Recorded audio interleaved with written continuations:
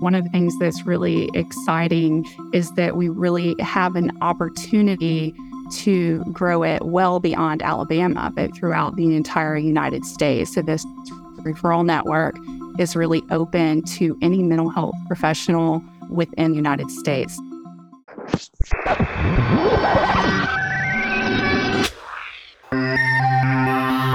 Hello, everyone, and welcome to Connecting ALS. I am your host, Jeremy Holden.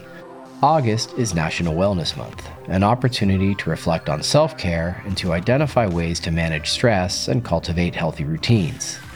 Wellness means more than simply the absence of illness.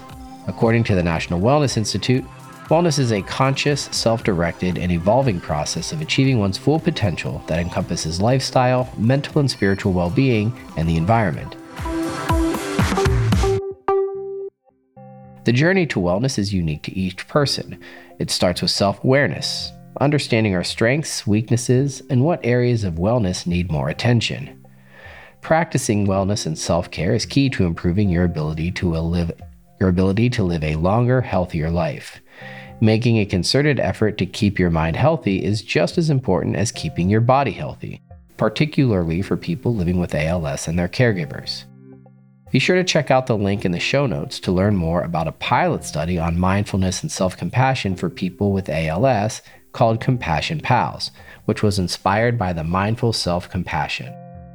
Learning to apply the concepts of mindfulness to daily life can be helpful in finding a path to living in the moment. To understand the role that wellness plays in making ALS livable, we turn this week to Melissa Enfinger, a care services director for the ALS Association based in Alabama. Melissa, thank you so much for being with us this week on Connecting ALS. Thanks for having me, Jeremy. Couldn't think of a better person to have on to talk about this supremely important topic, and that being of wellness. I have an intuitive sense of wellness means, and if forced to define it, I would say it's the state of being well. But what do we really mean when we talk about wellness? Jeremy, I think that you'll find that there are different ways to frame and discuss wellness depending on who you ask. But when I consider wellness, I really think of it beyond just a state of wellness. And actually, if you go to the Global Wellness Coalition, they really define it as the active pursuit of activities, choices, and lifestyles that lead to a state of holistic health. And I think what's really important is they really give two important aspects of that definition. And the first is that wellness is not a passive or static stage, but it's an active pursuit. A lot of times in care services, we talk about the importance of being proactive in your treatment and care. So that's how I really think of wellness, is that you are proactively making choices, setting intentions that are helping you work towards an optimal state of your health and being. And that is in whatever circumstance or stage that you're in at that point. And the second is that it's holistic. So we have self-responsibility for our own choices, behaviors, and lifestyle.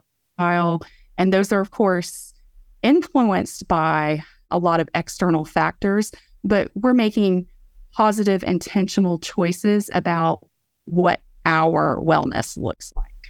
I want to come back to that individualistic component that you were referencing there toward the end, but thinking about our audience, whether it's the audience listening to this program or the audience that we serve, or the audience that the ALS Association serves, how does wellness fit into the work of making ALS livable? Jeremy, when I think about it, I really think about our 5 major strategic priorities at the ALS Association. And one of those is empowering people with ALS to engage with the world in the way they want to. So wellness really speaks to that. What are my individual goals and what is going to influence me and living the life that I want to live? And then the other piece of that is our strategic priority to reduce physical, emotional, and financial burden for people living with ALS. And physical, emotional, and financial are often seen as major components of wellness overall. So if you are helping reduce those harms and burdens, you are effectively supporting a person's wellness. You've talked a couple times about that word individual, and I guess I want to think about that, the individual component of this from maybe healthcare providers' perspective is how do you empower somebody to define wellness on their own terms, but also trying to get towards something of a universal understanding of wellness? Like, how do you balance those two? What is the extent of the individual defining wellness on their own terms versus we have some best practices and some ways that we collectively think of wellness?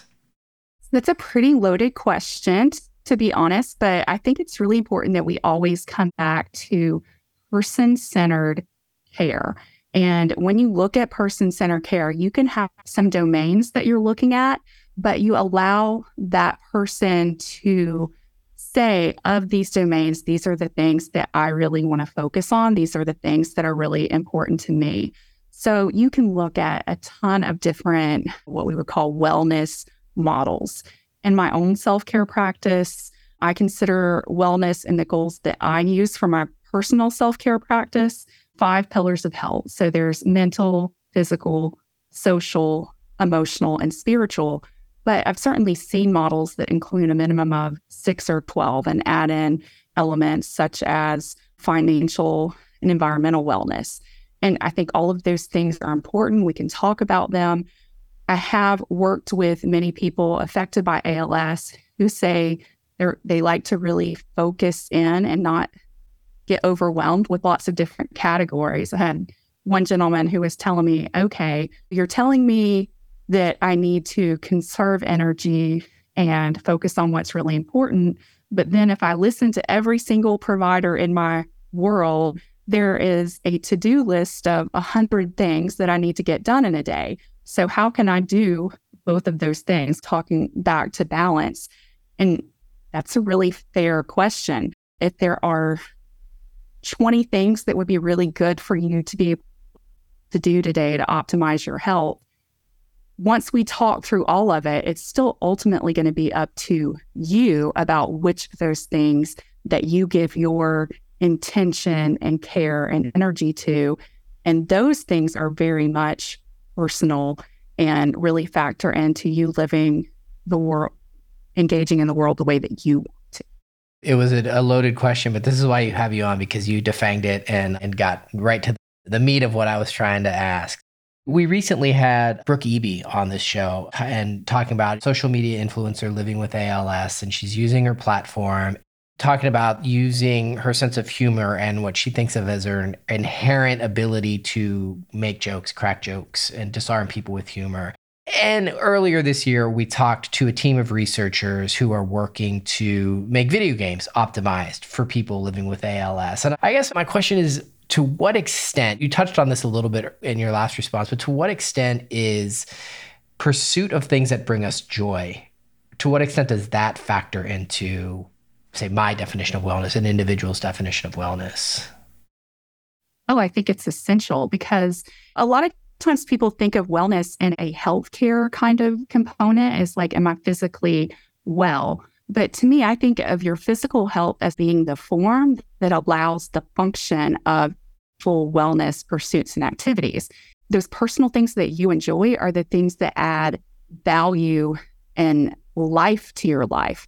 And that's very different for everybody. And I've seen people do all kinds of things to adjust their environment and their life in a way that allows them to continue to do those things that bring them joy and wellness. So I think the video games is a really great example. I live in Alabama, so there's a lot of our state that's very rural and nature-based. For example, I worked with a gentleman who very much enjoyed nature and his farm and being able to interact with animals and see things on the farm. He wasn't interested in TV or video games at all.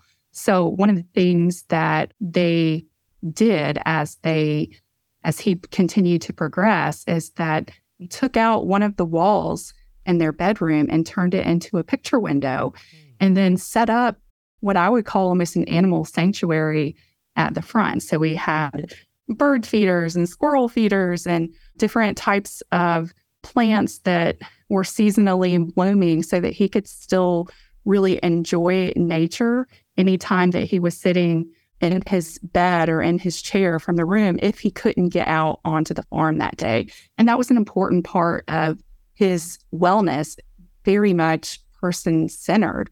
And I've seen people do it with all kinds of things. Some of those things take a considerable more amount of effort than others, Sure. where you might have a need for more assistive technology or other supports. And that's really where your support and your healthcare team come in to say, all right, if this is the thing that's important to you, and this is how you experience joy and feel yourself, then how can we, given your current circumstances, help you best experience those things? What resources are available for people listening who may want to think about ways to enhance their wellness? I'm sure that will vary depending on where your audience is, but certainly assistive technology, durable medical equipment, all of those things are going to factor in hugely. There's also rehab engineers and specialists that are available pretty much anywhere through a various referral systems. So I would reach out to your healthcare team, your care services coordinator, and say, hey, this is the thing that I want to think through, and who can you connect me with that might be able to help me? And I do have to give a shout out to the ingenuity that people show all of the time continues to astound me. I worked with a gentleman who was the creator of the Power Beach wheelchair because Wow. he and his wife moved down, built their dream house in Orange Beach, Alabama, and then he was diagnosed with ALS. His thought was, all right, not going to have this amazing beach house and not be able to enjoy it. So Sure. he pulled together his own team of people, and they had many iterations to where they got to this amazing Power Beach chair that they then turned into a business and rent out to people when they visit the beach. It's just amazing to me that when people have a wellness goal and they have the right supports and the right motivation, how they can do things that really not only add value and joy to their life, but affect the overall community. That's a great story. And as a lover of all things beach and coast, that really touches me quite deeply.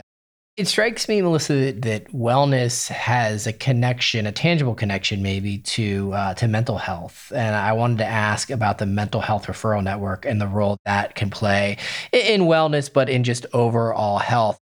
Yeah, absolutely. And there's certainly been more of a focus on mental health overall, I believe. But back in 2001, the ALS Association here in Alabama was fortunate to receive some funding from MT Pharma America to start the building of our ALS mental health referral network. And we are continuing that goal. And there's really three major components of that. One of them is education. So we partnered with Mental Health America, the Montgomery chapter, to provide some continuing education content for mental health professionals that are interested in supporting people affected by ALS with their mental and emotional wellness. We also have some resources and materials that we like to share and connect people with that have been created and are internally available from the ALS Association. And then building that referral network. Some of the feedback that we received, not only from people living with ALS, but from caregivers, family members, is that when they are seeking a therapist or a mental health professional, they want to know who it is that might already be familiar with some of the individual struggles that come along with an ALS diagnosis, because otherwise the burden can very much be on the person affected by ALS to then do the explaining and education with that therapist. So that puts more of the burden on them. So one of the things that we're doing right now, and maybe you can put the link in the show notes, Absolutely. is that we are working on a survey through the University of Minnesota, and Dr. Melinda Kavanaugh is supporting us in this, to survey mental health professionals that are interested in supporting mental health for people affected by ALS. And we want to know from them, what kind of training, services, and supports do you need to where you feel most competent and able to support people living with ALS and their mental health care needs. We're excited to see what that survey turns out, and then certainly continue to build content and education around the resource. We will definitely share a link in the show notes to that resource. Thank you for bringing that up. And strikes me, this referral network has been around for some time, and it's interesting to see the growth and the development of that model overlapping with a time in the last 20 or so years where there's increasing acceptance that mental health is health. Certainly a lot of work still to do on that front, but we've come a long way since the referral network first came into being. We have, but we have so much further to go. Sure. And one of the things that's really exciting is that we really have an opportunity to grow it well beyond Alabama, but throughout the entire United States. So this referral network is really open to any mental health professional within the United States. So we would encourage any of them to please not only take the survey, but then to get on our mailing list so that when there's trainings, again, it's with Mental Health America. So it is nationally based, and you're going to be able to get your continuing education credits no matter which state you're licensed in. Yeah, it's a great program. Really great work. And Melissa, thanks for being with us, and hopefully we can have you back on Connecting ALS. I'd love to, Jeremy. Thanks again for having me. I want to thank our guest this week, Melissa Enfinger. If you like this episode, share it with a friend. And while you're at it, please rate and review Connecting ALS wherever you listen to podcasts. It's a great way for us to connect with more listeners. Our production partner for this series is Citizen Racecar. Post-production by Alex Brower. Production management by Gabriella Montequin. Supervised by David Hoffman. That's going to do it for this week. Thanks for tuning in. We'll connect with you again soon.